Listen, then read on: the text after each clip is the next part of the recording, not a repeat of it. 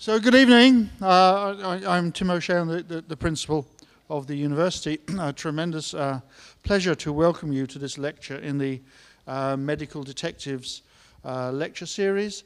How many of you have been to these lectures before? All right. So I don't need to say very much about, University of Edinburgh has all sorts of things. It has the founder of geology, and it has the world's most famous imaginary medical detective in Sherlock Holmes, modelled, as you will all know, on Joseph Bell, in most part, Bell being the one who did the deduction, but modelled in part on Sir Robert Christensen, who, like Holmes, experimented with dangerous drugs, not just on himself, on his students, too. And then we also have Sir Henry Littlejohn, who was Edinburgh's first medical officer of health and explained to Sir Arthur Conan Doyle about things like fingerprinting and different ways of apprehending criminals. And Sherlock Holmes is a bit annoying because there's all this rubbish about Baker Street. He's clearly Scottish, and we know he's Scottish because he has a deerstalker hat, and we know he's Scottish because he was invented from round here.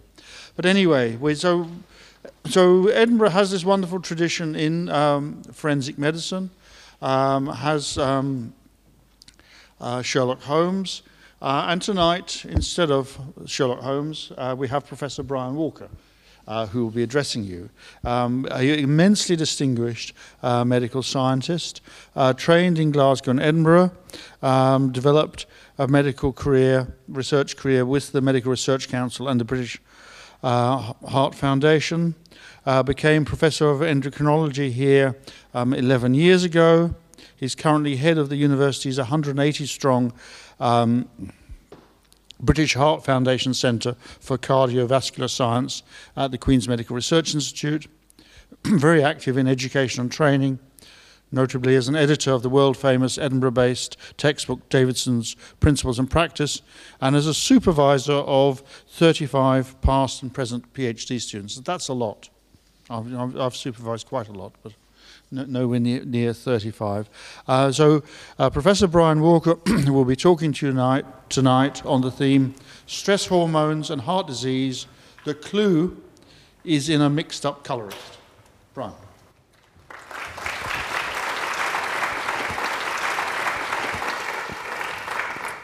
Well, thanks very much indeed, Sir Tim, and ladies and gentlemen, it's great to see so many of you here. I'm actually astonished by how many of you regularly turn up to this series, and I hope I live up to its billing. I think my goal tonight is to get across to you, particularly for those of you who are younger and have your potential careers in this area ahead of you, to get across some feeling for what it's like to pursue a path of a detection in medical science. And I'm going to do that by trying to explain to you what we get up to in the Centre for Cardiovascular Science.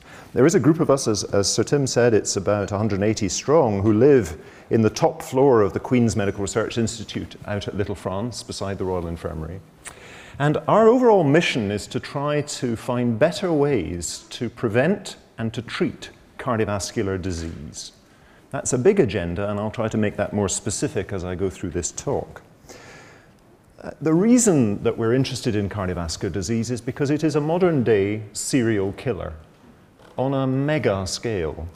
Cardiovascular disease, most of it, really is a terminology to describe damage to blood vessels that occurs through a process called atherogenesis, where there's formation of these cholesterol-laden plaques within the blood vessels, within the arteries, which cause the blood vessels to narrow and to limit the supply of oxygen to tissues.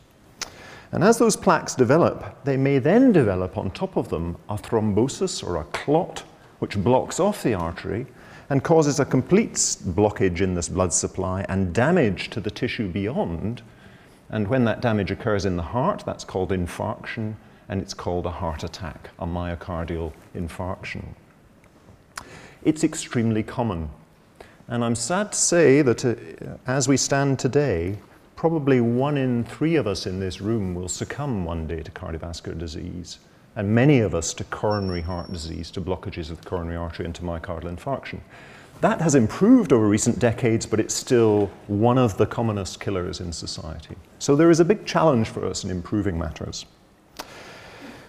When we think how to improve matters, I guess the obvious starting point is to think about, well, who gets cardiovascular disease? What are their characteristics? And does that help us to predict how we could intervene to break a chain of events that leads to disease? So I think most of you would be able to come up with ideas about who gets cardiovascular disease. Here's a list of the sort of big five.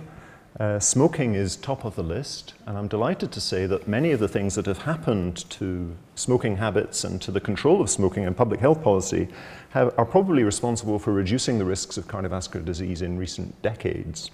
But we're still left with a big problem. The remaining problem is explained in a good part by the presence of these risk factors. Obesity, which as you will all know is increasing in a substantial way, particularly in Scotland. Abnormal lipid levels, particularly high cholesterol. High blood glucose levels, that's diabetes. And high blood pressure, that's hypertension. And taken together, that cluster, which tends to occur in the same people within the community, we call that something. We call it the metabolic syndrome. And there is worldwide an enormous effort in trying to understand the processes that underlie the metabolic syndrome to try and get a handle on how we could reduce cardiovascular risk. Funnily enough, though, when I was a medical student in this very room, we never talked about the metabolic syndrome. We never talked about these sorts of cardiovascular risk factors very much at all.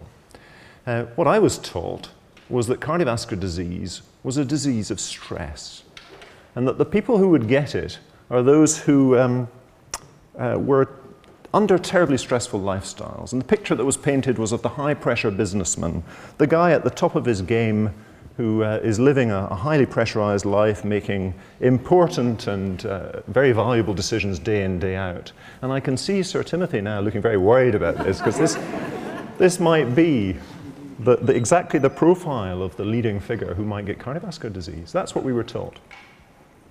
In fact, there was then some research, and I think this is a message for youngsters. You have to be very careful about what you taught, because the research might not prove that it's correct.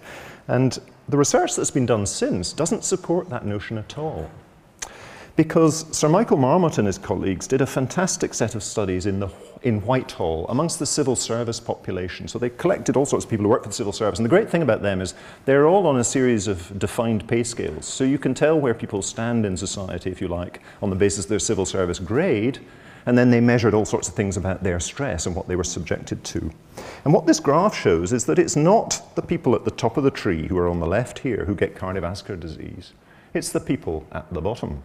It's the people who are under stress because their boss is putting them under ridiculous demands. And it's not the guy shouting down this megaphone, however stressed he might look, who is at risk of cardiovascular disease. It's the guy who's having to listen, who has lost his locus of control, is what they describe that as. Okay, so now we need to try and think about what is it about that pattern of stress, the less controlled person, the person who's under constant pressure, that might lead to cardiovascular disease. And if we could find that out, could we find some clues to breaking the chain of events that leads to disease? And I'm going to show you throughout this lecture a kind of combination of things. I want to show you partly what is good old-fashioned deductive reasoning that Sherlock Holmes would be proud of, and partly what is modern science and the kind of tools we can bring to bear, the fantastic set of tools that you might see on a program like CSI. I say that advisedly because I think fantastic is the right word. Perhaps I should say the marvelous set of tools that we can employ. I'll tell you more about the technologies later, and I'll give you a few examples of that. I actually want to start with the deductive reasoning. Now, you might have been a bit puzzled by the title tonight. It was intended to give you a clue.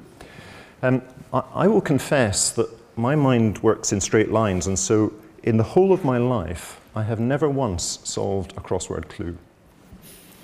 This isn't true of the whole family, however. We have members of the family who have corkscrew minds and who are able to get off and into crosswords clues. And when in doubt, you always have to phone your mum. So I phoned up my mum and I said, how do I describe a crossword clue in this way? And she told me that mixed up is a flag in crossword clues for anagrams. So I don't know how many of you got this, but the clue is that an anagram of colorist is cortisol. Did anybody get that?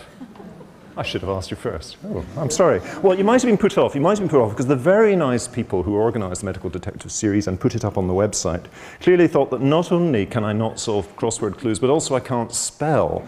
So they first of all advertised this as colorist with its UK spelling rather than the American spelling that I had deliberately used. So that might have put you off. Anyway, I'll tell you more about cortisol as a link between stress and cardiovascular disease. That's the topic tonight. So what is cortisol? Cortisol is a steroid hormone. It's a stress hormone.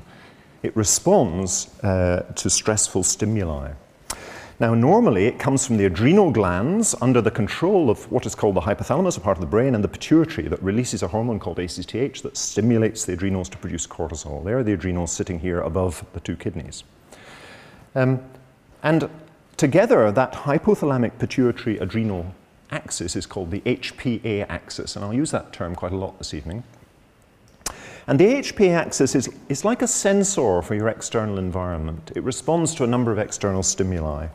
It watches the clock, so it's high when you first wake up in the morning in order to prepare you, if you like, for the stresses of getting yourself together in the morning and getting going. Looking around the room, I'd imagine some people have a better cortisol response than others in the morning, and I think that's probably age-related.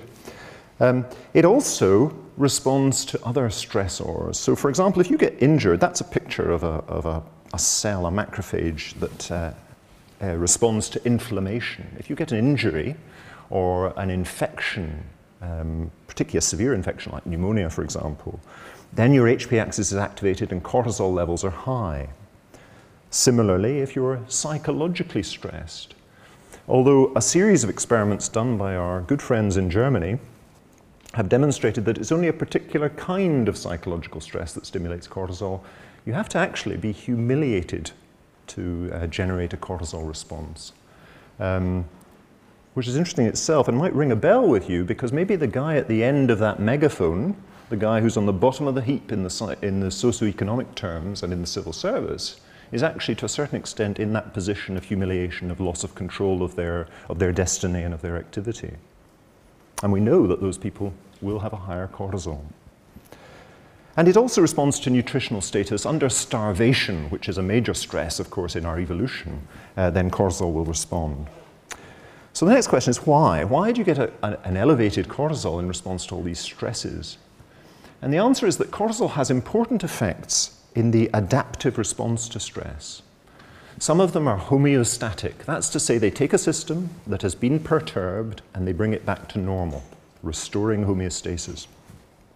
That would, for example, apply to the anti-inflammatory effects of cortisol, of steroid hormones, because what they're doing is to switch off the inflammation, act as a brake. Without that brake, the inflammation wouldn't be restrained, would carry on, cause bystander damage, damage to tissues, and in fact ultimately could kill you without adequate cortisol response. Other responses are allostatic, and what that term means is that you take a system that is perturbed under stress and you adjust the settings of the system so they're more appropriate to deal with the stressor. And an example of that is the effects of cortisol on the brain. So cortisol actually prevents you from remembering. It suppresses memory, so that at times of stress, it's important to have an adequate cortisol response in order to stop you laying down awful memories of that stress. And it's thought that in post-traumatic stress disorder, you don't adequately suppress the memories and you get flashbacks.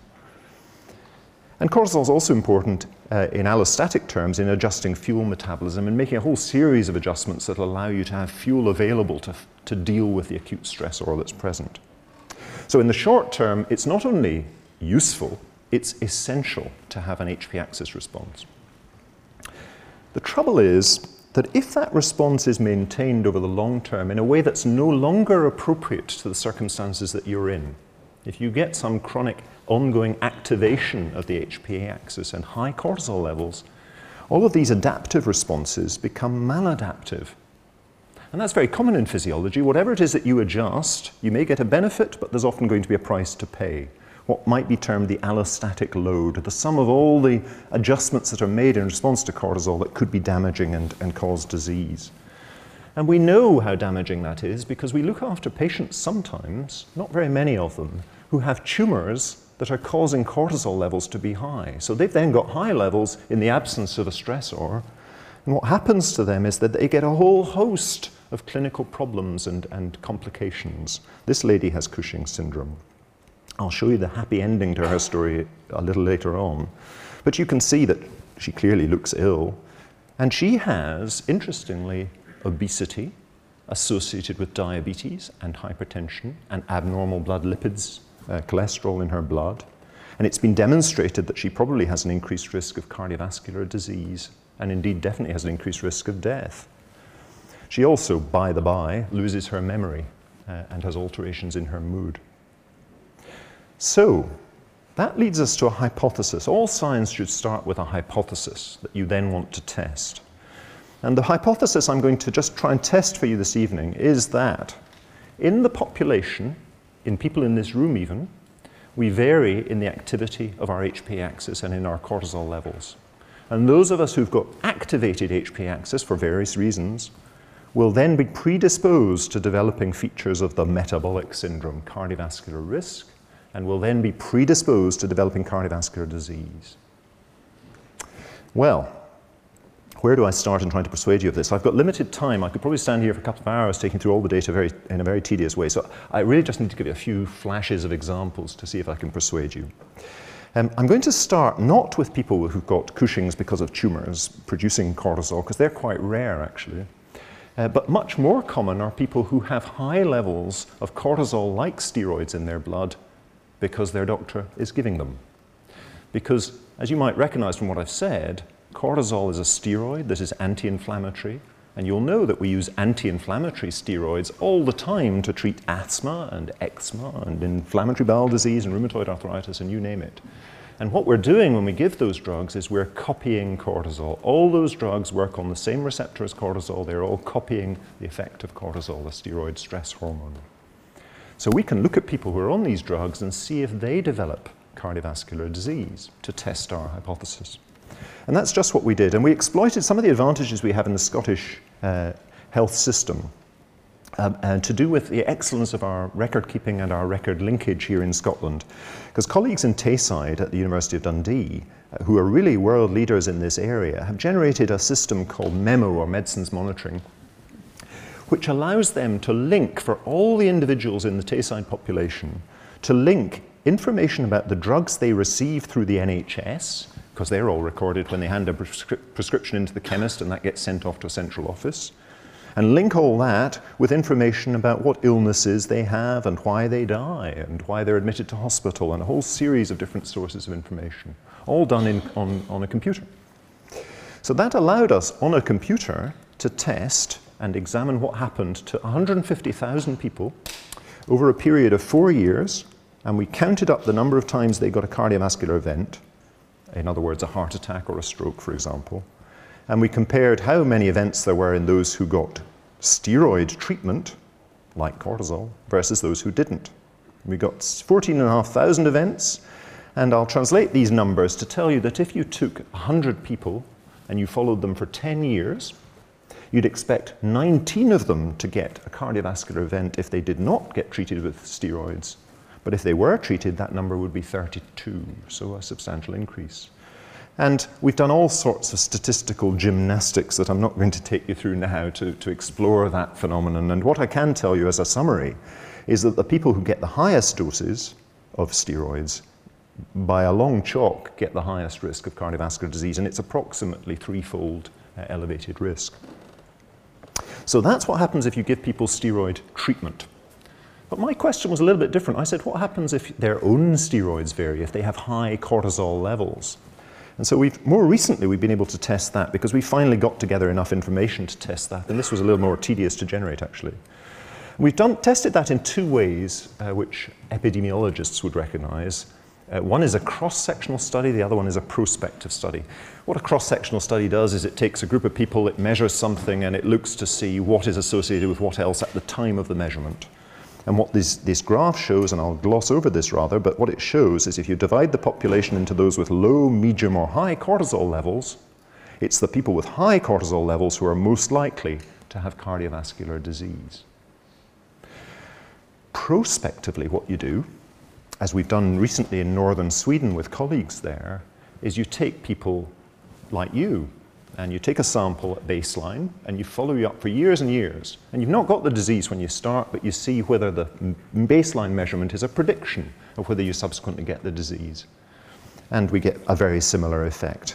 Here we've divided it for no particular good reason into quartiles, so we've got low, medium, high, and highest. And you can see that there's this dose-response relationship with the risk of cardiovascular disease. So I hope that I persuaded you that elevated or activation of the HPA axis predicts cardiovascular disease. Does it also predict the metabolic syndrome and cardiovascular risk factors? And the answer to that is yes too, because we've done a whole series of studies to explore that and to see if people with the highest cortisol in this room would also have the highest blood sugar and the highest lipids and the highest blood pressure. And all of that turns out to be true. And here's just one example of that. So here, the people with the highest cortisol are on the right. They've got the highest blood sugar measured before breakfast in blue here, or measured after we give them a glucose drink in green. And I could show you this for blood pressure, et cetera, et cetera. I won't go through all of that. There was one little conundrum in these findings, which I'm going to be able to explain to you later, but the conundrum was that people who are obese do not have high cortisol levels. And I just want you just to remember that. The most obese people here don't have the higher cortisol levels. And I'm going to give you an alternative explanation to how cortisol can contribute to obesity a little bit later on. I guess you're now beginning, I hope, to follow me now. You're thinking, well, there are links here, that's fine, so we've got the basic facts together. But now the question is, why? And that's what people keep asking in science. Of course, you answer one hypothesis and immediately there's 10 more questions to address. And so the obvious questions here was, why is it that you would have elevated cortisol in association with these risk factors for cardiovascular disease? What is it about people that would drive that?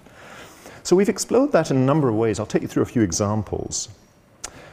The first and most obvious question, harking back to what we started with, is to ask if it's because the people with the higher cortisol are under the greatest stress. Obvious question, but quite difficult to answer.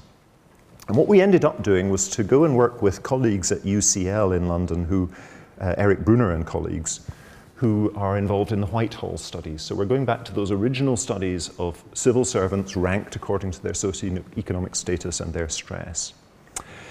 And we compared those civil servants who by chance had metabolic syndrome with those who didn't. And we measured in purple their cortisol levels. We also measured their adrenaline levels. Adrenaline, of course, is another stress hormone that you'll be aware of, and that's in blue. And you can see again that the metabolic syndrome people have higher cortisol and they also have higher adrenaline than the other people, the healthier people. The bottom graph, which I appreciate is complicated, is designed to show you that when we then adjust for the level of stress measured by what grade they're on in the civil service scale, or how many assets they've got, that means how rich they are, it's a polite way of saying it, or their perceptions of how stressed they are at work, or a combination of all of those, if we then look to see to what extent do these factors explain this difference between people with disease and without disease, or people with risk factors and without risk factors, what we find is that these factors explain a great deal of the elevation of adrenaline as a stress hormone. So we can explain that on the basis of the stress that these people are experiencing now. But they don't explain the difference in cortisol. So it isn't the stress right now, at least not as far as we can measure it, that is driving the elevated cortisol that's driving the cardiovascular risk. That was a surprise.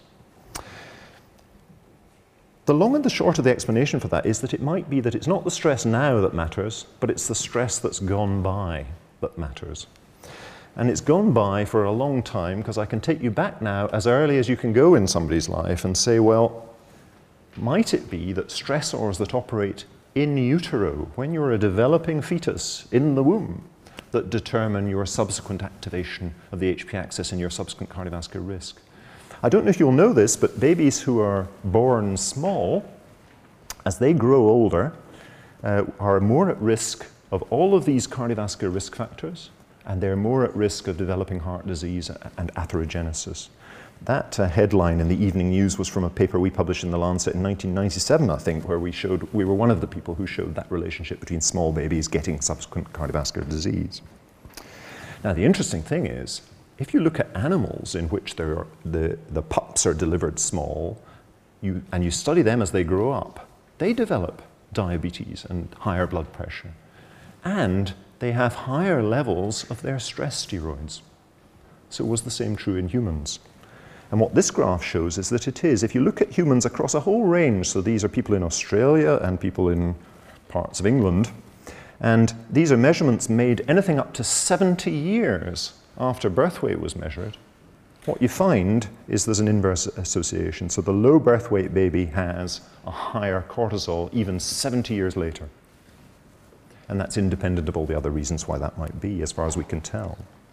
So we think that actually it's an early life stressor which explains, in part, the activation of your cortisol, why high cortisol is then present and is in some way explaining the risks of cardiovascular disease.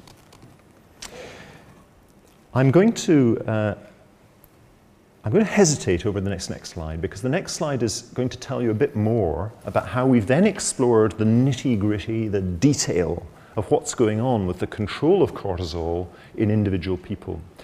The reason I hesitate is because the danger is I take you into the kind of territory where endocrinologists like me get terribly excited about all sorts of dynamic testing of this and that, and measurement of this and that, and actually you just think, well, that's really not very interesting.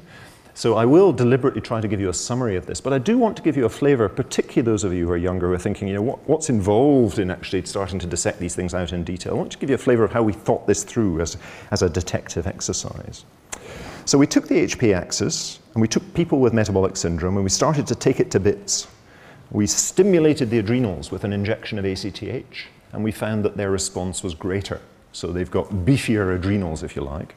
And that's okay, but it just tells you that their axis is activated, so it didn't get to the cause. More importantly, I think, we took people and we repeatedly measured their cortisol, and we found that although the healthier people, cortisol falls as you repeatedly measure it, presumably it becomes less stressful to have somebody like me coming at you with a needle every morning, you actually get used to it. But that habituation was impaired in the people with metabolic syndrome. So that suggests there's something about the way their brain is responding to regular repeated measurement that's different. And that's kind of pointing the finger of blame here at the central control of your cortisol levels as responsible for this. Then we tested a thing called negative feedback. What that means is that cortisol tells the brain when it's getting high in order to switch off the system, or if it's too low, it tells the brain, I'm too low, turn me on again.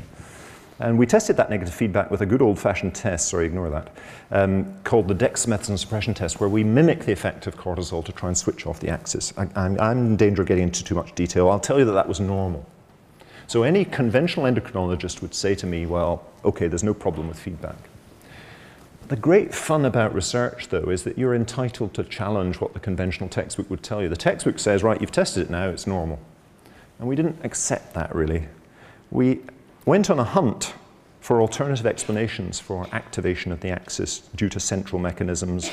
We found other steroids like corticosterone, which turn out to make a contribution to that feedback control.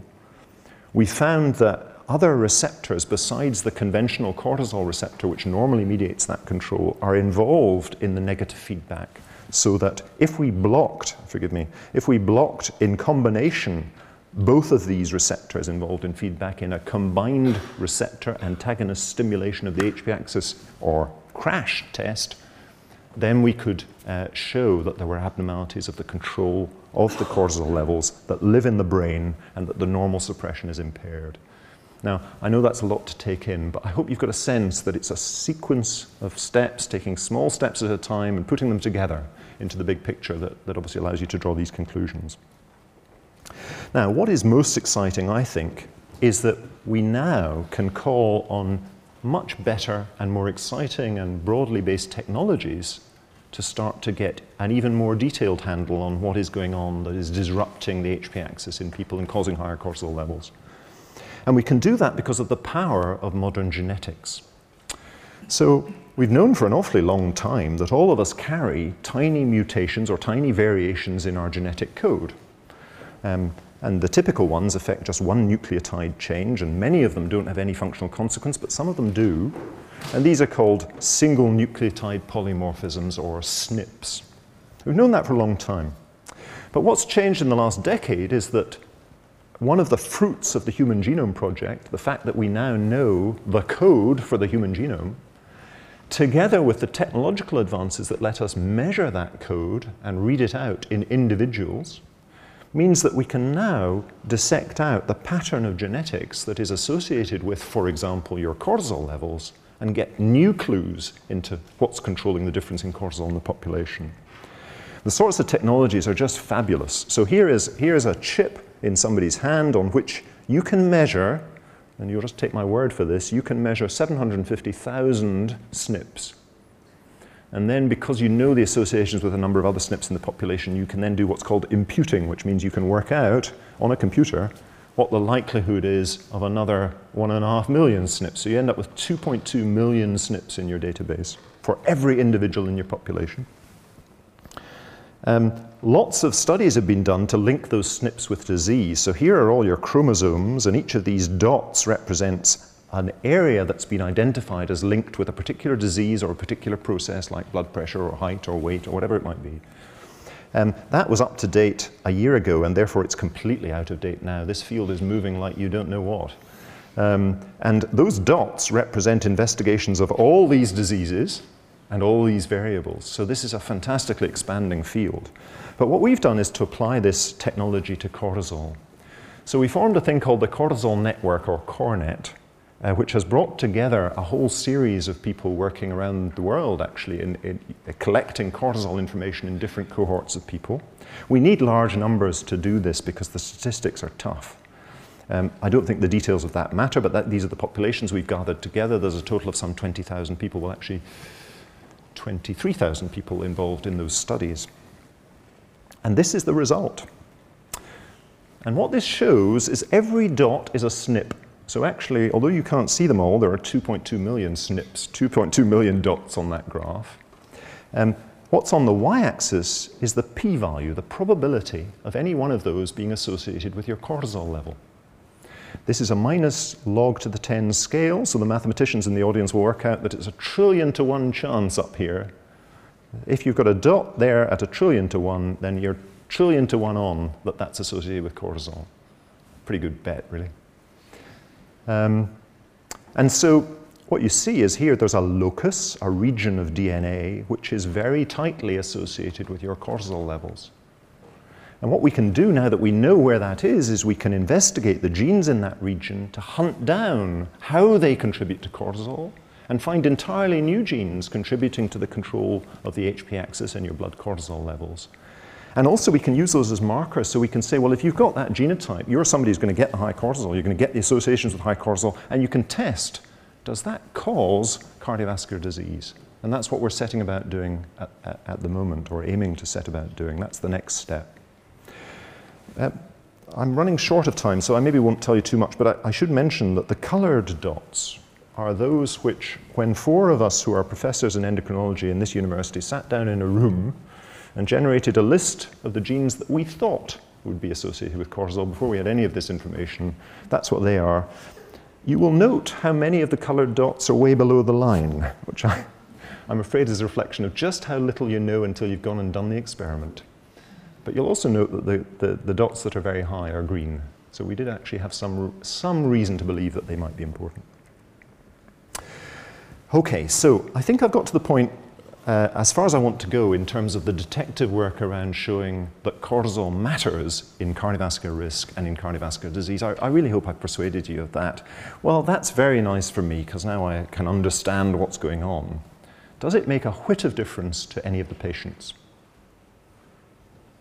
Well, it would do if, as a result of this research, we could identify new interventions, new things to do and to change that would exploit this new knowledge.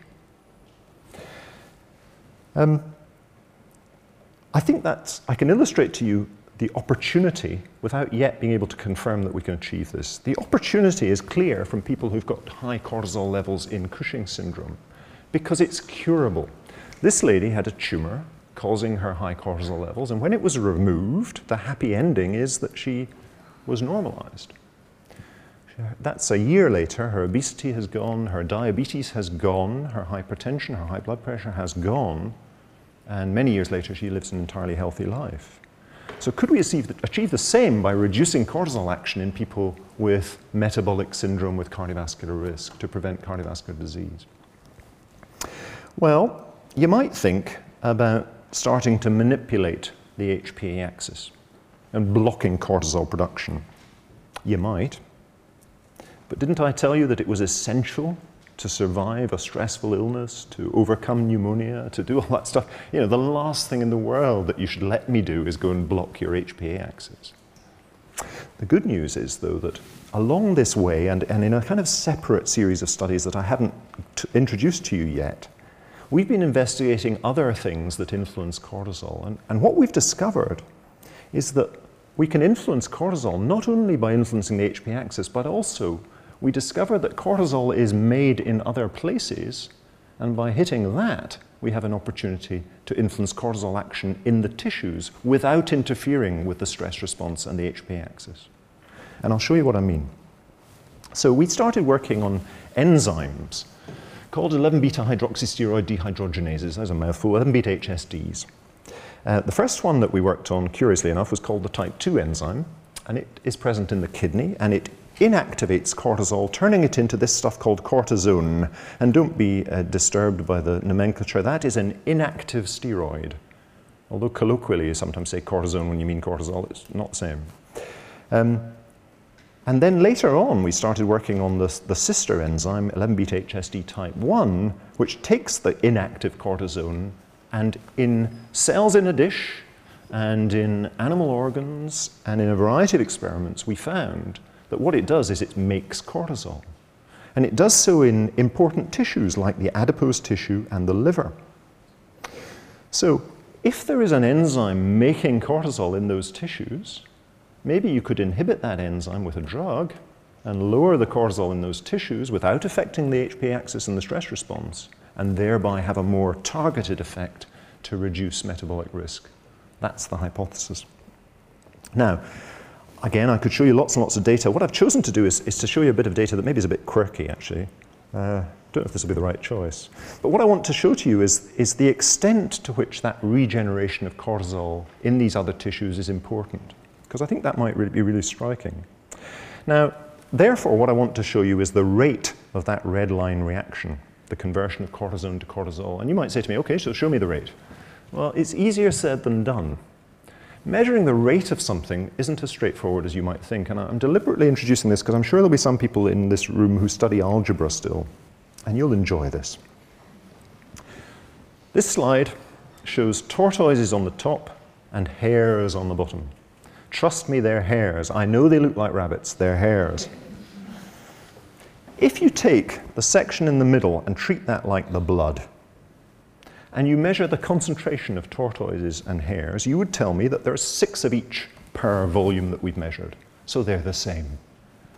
But you know, for sure you know, that hares move much faster than tortoises. So they're not really the same, they're present in the same concentration, but the flux, the movement across the screen is much faster for the hare. How could you measure that? That's what I want to measure in my enzyme rate. How could I measure it? Well, the answer is I have to take a hare and take a tortoise and paint it. Paint it red and drop them at a steady rate into that pool in the middle zone there.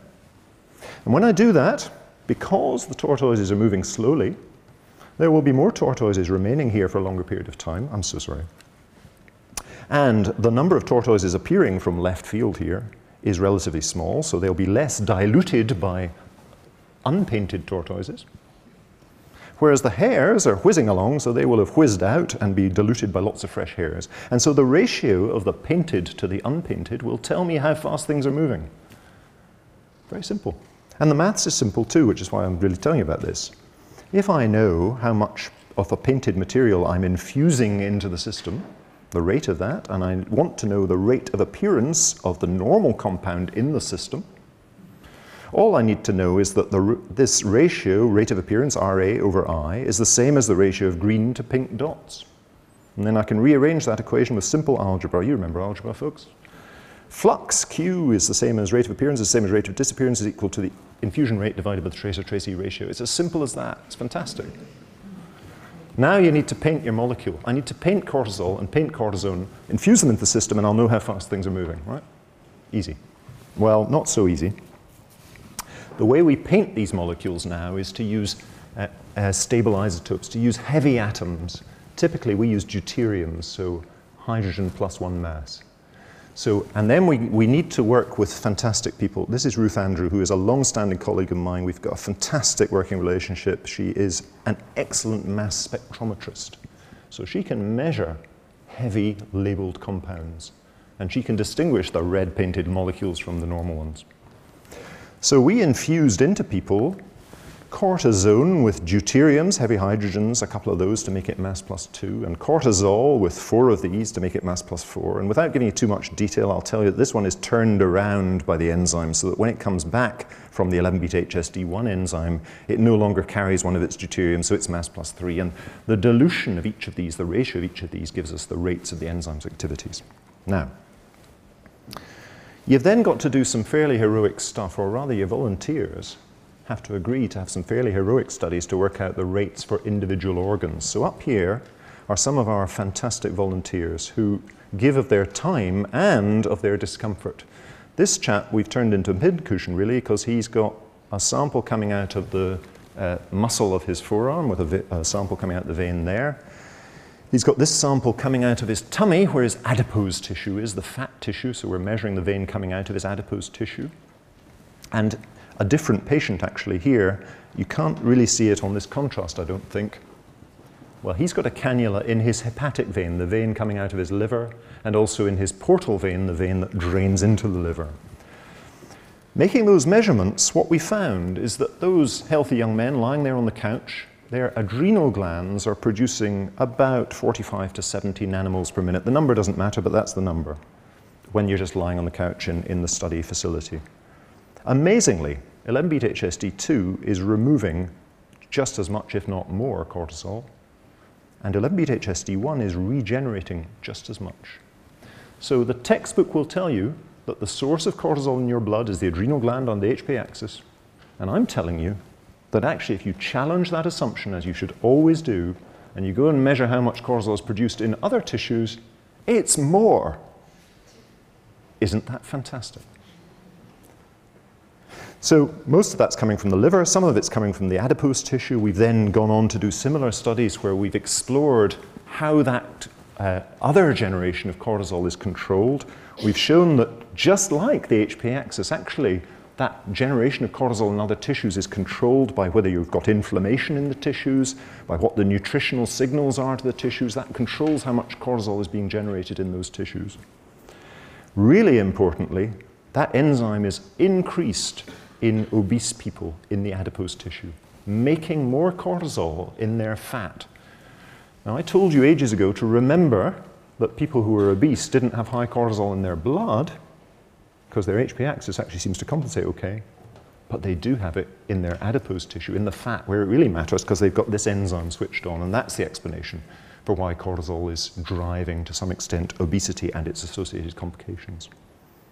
And of course, what that means is if you could inhibit that enzyme and block that contribution to cortisol, you wouldn't be interfering with the stress response, which is controlled by the HP axis, but you might be able to lower cortisol levels in these key tissues and get a benefit. So finally, really, the final section is to tell you that we have taken that idea further forward. We've constructed the team that is necessary to develop new drugs. And that's a big team, and it requires big bucks, actually. So Wellcome Trust have invested, over the years now, about £7.5 million in this program. And we've put together a whole series of a team, and that's brought us to a point over many years now where we now have this compound UE2343. It is, I'm sorry to say, veiled in secrecy in this picture. But that's it sitting in the way it fits into the active site of the enzyme using X-ray crystallography and structural biology reconstructions. When we give that compound, we can show, for example, this is mass spectrometry tissue imaging, which shows how it goes into tissues. And simultaneously, we can measure in individual pixels of this picture, we can measure the steroid levels and hence the degree to which we're inhibiting the enzyme. When we give it to diabetic mice, we show that we can lower the sugar level, so this inhibitor, this drug works to lower sugar in animals with diabetes. Curiously, it also improves their memory, and that's why the Evening News got onto us again, or though it was the Daily Express, I think the Evening News did it too, because it also actually abolishes the memory suppressing effects of steroids. And This has stimulated a lot of interest around the world, and in fact there are 40 different companies who have developed 11-beta-HSD1 inhibitors for various reasons. And one of them published this clinical trial in patients with diabetes, showing that as the dose of drug increases for their 11-beta-HSD1 inhibitor, so the blood sugar is brought down, and the cholesterol is brought down, and these patients lose weight and blood pressure comes down. So it works. So I'm adding to my hypothesis. I'm telling you that not only is there HPA axis activation on the left of this slide, but there is regeneration of tissue, of cortisol in tissues that's just as important. And that, unlike the HPA axis, is a target for drugs, and that can improve the cardiovascular risk. There's one final piece of the jigsaw that I think I'll take 1 minute or 2 minutes to tell you about. And that is to predict to what extent using these drugs is going to solve the original problem, which is the cardiovascular disease and the atheroma. And that's a big, literally $1 million question. And we have tested that, but so far we've only tested it in animal models. So for example, this shows using, this is Merck using their own 11-beta-HSD1 inhibitor. It shows that if you look at atheroma, plaques of furring of the arteries in the aorta of mice, you can reduce the cholesterol content using an 11-beta-HSD1 inhibitor. You can measure plaques according to the area, and we've studied mice in which we've removed 11-beta-HSD1. We've simply knocked out the gene, so they don't have any of the enzyme. And they have less plaque development, so they're protected from furring of the arteries. I don't know if this video is going to work. Hopefully that works for you. Yes. This is an imaging, a three-dimensional imaging using a tool that was invented in Edinburgh called optical projection tomography, which reconstructs the lesion of the atheroma. And you can see as you work your way up, you actually can get a volumetric assessment of the atheroma lesion. Do you see it there? And so you can actually quantify the atheroma in that way. And again, when we study mice in that way, we show a dramatic reduction in the burden of atheroma, the burden of the furring of the arteries in these mice without the 11-beta-HSD1 enzyme.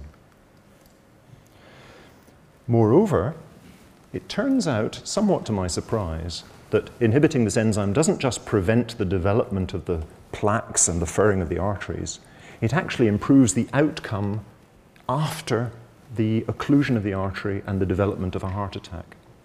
And I don't have time to go into this in detail, but essentially what we've done here is to show that after a heart attack, it's necessary to develop new vessels in a process called angiogenesis to get the oxygen back into the tissue and let the heart recover.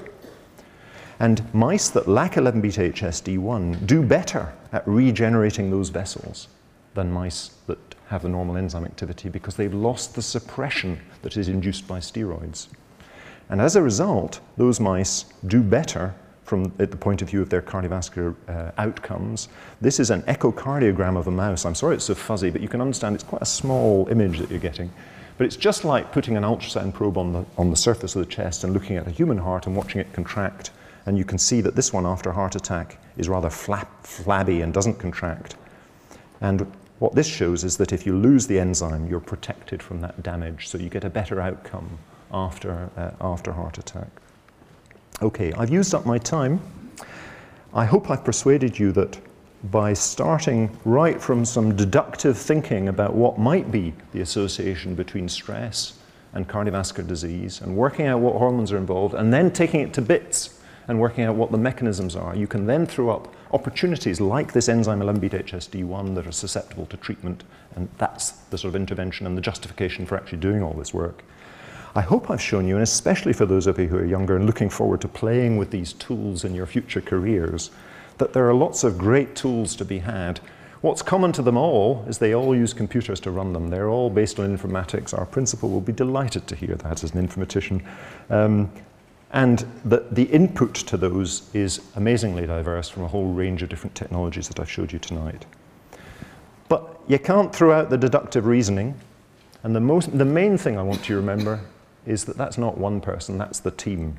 That's the mixture of the people who can only think in straight lines and the people who've got the corkscrew minds. And it's the mixture of the people who know how to work a mass spec machine or who know how to infuse something. You've got to have everybody. And as a result, and Sir Tim introduced this by saying I had 35 students, yeah, there's an awful lot of people on that slide. These are the people, and I've probably missed some, who have contributed to this story I'd love to go through them all in detail with you because, to be honest, each of them could give just as good account of this as I can. But many very important collaborations and co-workers on that slide who I want to acknowledge, and also to recognize that we can't do this without funding. I would give you a rough guess that what I've shown you tonight has cost between 25 and 30 million pounds to deliver, roughly.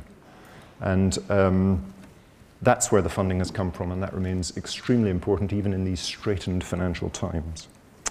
And with that, I shall close. Thank you for coming. Thank you so much. And I'll be happy to answer questions.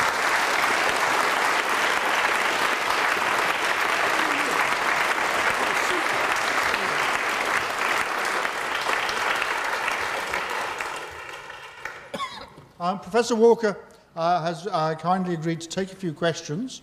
When you're putting your question, two things. A, introduce yourself briefly, and B, ask a short question. Questions?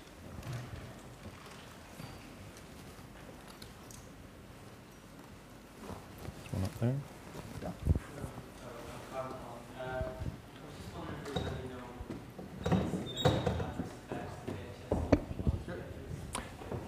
Yeah, so that's an excellent question. So there's no such thing as a safe drug. You know, all drugs will have their side effects, and it's always a balance of risk and benefit.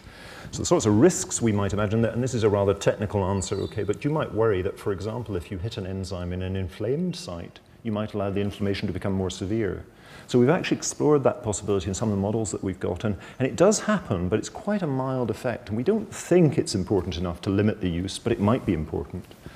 And there's also some technical issues I might not go into in enormous detail, but for example, if you change that generation of cortisol, that contribution of the peripheral tissues to cortisol, then you create a kind of, you're kind of opening the plug in the bath to let the cortisol flood out because you're not generating so much back into the bath.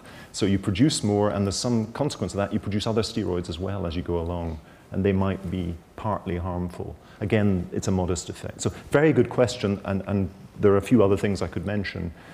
But there are things you have to think about as you go along developing drugs, absolutely. All right, next question. Here's one. Use the microphone. There are other hormones such as insulin which do have effects on the HPA axis. I mean, are there any particular foods which could affect these wonderful drugs that you're looking at? And indeed, you know, what are these superfoods? Do they affect the yes.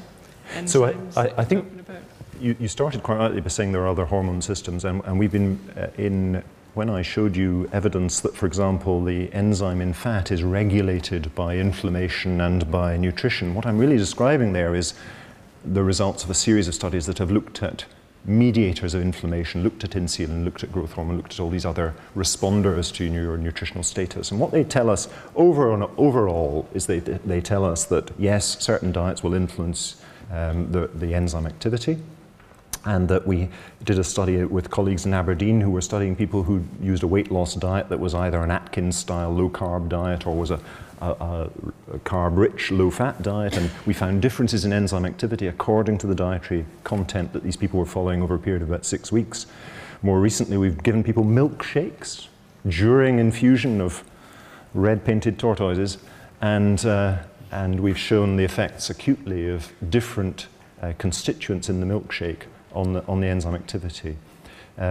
So yes, it is important. I don't think that would necessarily influence the effect of the drug, which tries to take that whole variation out of the equation. What you're trying to do is just remove that system, get it out of the way, because it might be causing compensatory effects that you don't want. Very good. No, there's a question up there. There's microphones coming too.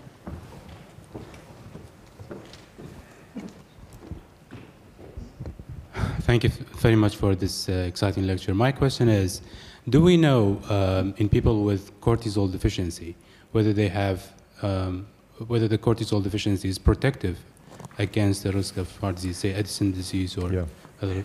And that's another excellent question. It's one that I was asked at my senior fellowship interview about 15 years ago, and I remember it vividly because I don't think I produced a very good answer.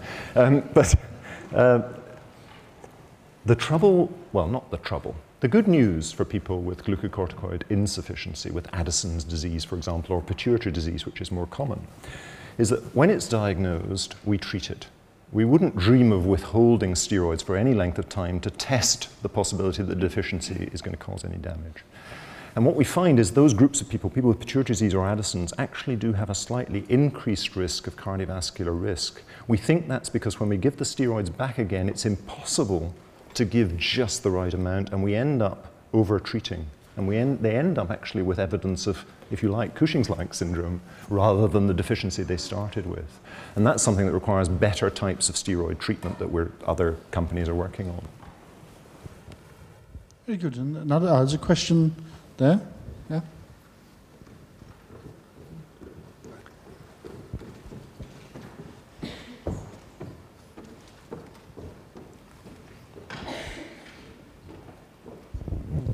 If it's proven that premature babies are more likely to have the higher cortisol levels, then could the drugs be used as a preventative measure for the metabolic syndrome? Yeah. Yes, I think that's probably is the answer.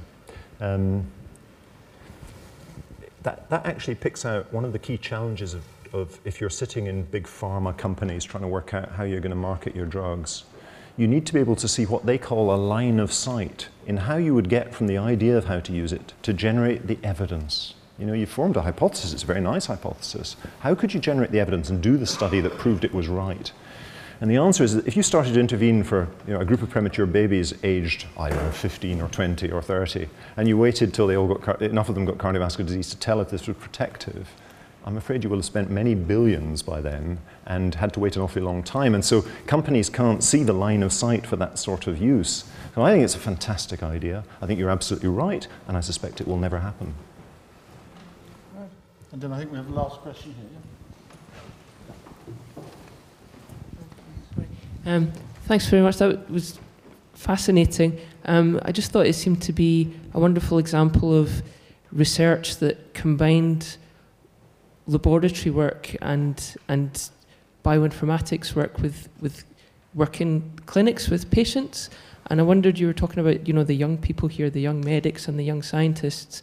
Would you have any advice to them as to how they can bring together lab science and informatics work and clinical work to do wonderful studies like this? Yeah, well, thank you for that. And I think that's a very important issue. I actually spend, wearing one of my other hats, I spend a lot of time involved in the supervision and mentorship and PhD selection for young clinicians who are deciding where their research direction is going to be. And I think what you have to tease out is where your aptitudes and strengths lie.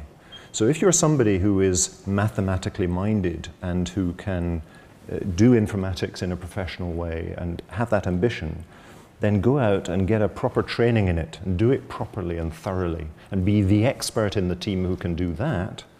If you're somebody whose natural instinct and by experimenting and trying different things, you find that the natural thing for you to do is to be on the laboratory bench and playing with a mass spec instrument or whatever it might be, then do that and be the expert in that. You can't cover all the bases. You should be an expert in one, and then you have to have awareness of all the others so that you can coordinate and work with other people to deliver.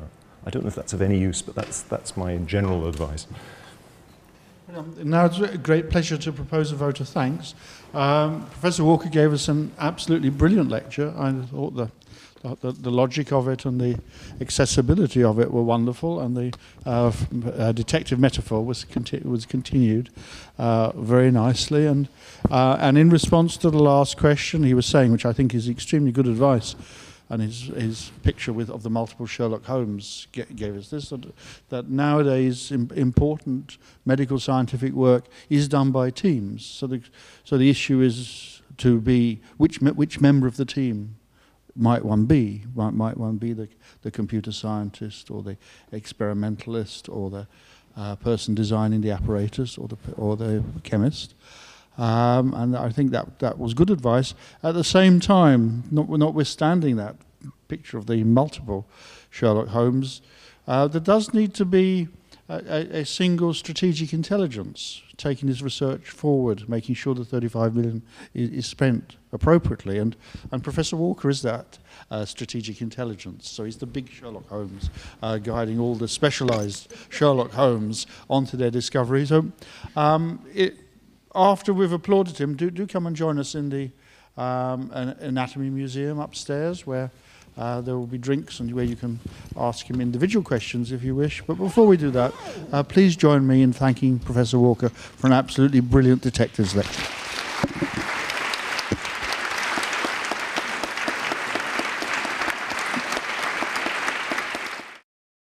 This production is brought